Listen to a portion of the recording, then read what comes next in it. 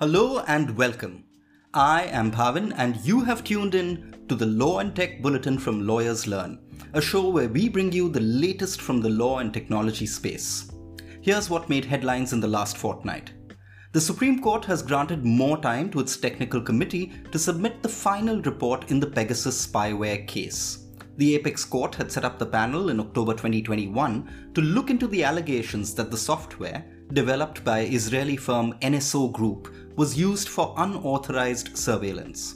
In its interim report, the panel informed the court that it has so far received and tested 29 mobile devices suspected to be infected by Pegasus spyware.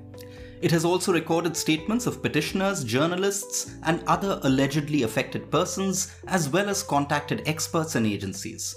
The three-judge bench, led by Chief Justice of India N.V. Ramana, granted it time till the 20th of June for the submission of a comprehensive report. The Jodhpur bench of the Rajasthan High Court has issued notice to the state government, seeking its response to a PIL filed by the Udaipur Chamber of Commerce and Industry. The industry body has moved the court against frequent internet shutdowns in Udaipur. The petitioners have stated that since January 2020, the administration has issued at least 26 orders restricting internet access for about 506 hours in the Udaipur division. They have claimed that frequent and wanton suspension of internet services has led to irreparable economic damage to them and others.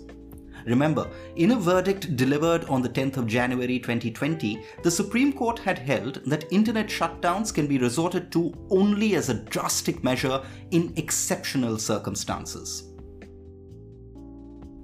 The Delhi High Court has directed Google, Facebook, Instagram, and Twitter to remove defamatory videos against dairy giant Amul. The videos, which accused Amul of indulging in cruelty to cows, were uploaded by the administrator of a vegan group. The dairy major called it a malicious and slanderous campaign and alleged that it was launched to create bias, fear, and psychosis in the minds of the public to give up Amul dairy products. The Delhi High Court has imposed a cost of 10,000 rupees on the former interim director of the CBI, M. Nageshwar Rao. Mr. Rao had filed a writ petition challenging social media platform Twitter's decision to remove his verification tag, the blue tick. The court noted, and I quote, "There was absolutely no justification which warranted the writ petition to be filed, bearing in mind that the earlier writ petition was disposed of on April 7. Last month, the court had disposed of a plea with similar prayers, giving liberty to Mr. Rao to reapply for a verification tag.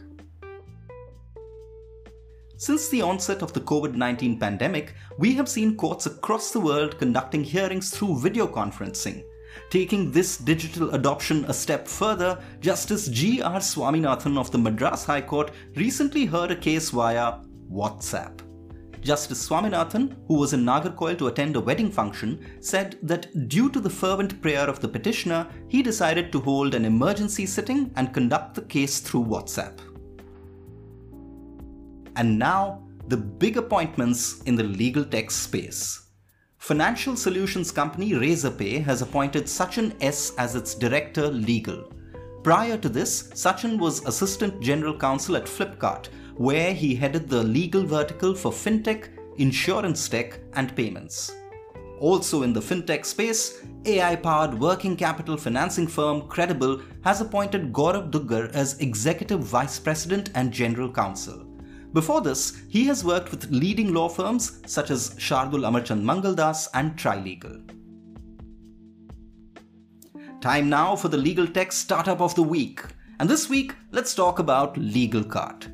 Founded in 2019, the company provides tech solutions to legal professionals for practice management. It also offers instant legal consultation and AI-powered online document verification, among other services. In the past, it used to offer only audio-based consultation. However, earlier this month, the company launched a video call feature which it has developed in-house. Moving on. Here's something for those of you working on innovative ideas to transform our systems of law and justice. The Agami Prize 2022 is here, It's a biennial prize which recognizes innovative ideas that serve justice. There are 2 prize categories: the Shamnath Bashir Prize for mature initiatives and the Idea Prize for early stage initiatives. For more, visit the Agami site, which is mentioned in the description. Those were the big stories for this fortnight. Our podcast is now available across all major platforms. Do check the description for the details and see you soon with the next installment of the Law and Tech Bulletin from Lawyers Learn. Till then, toodaloo!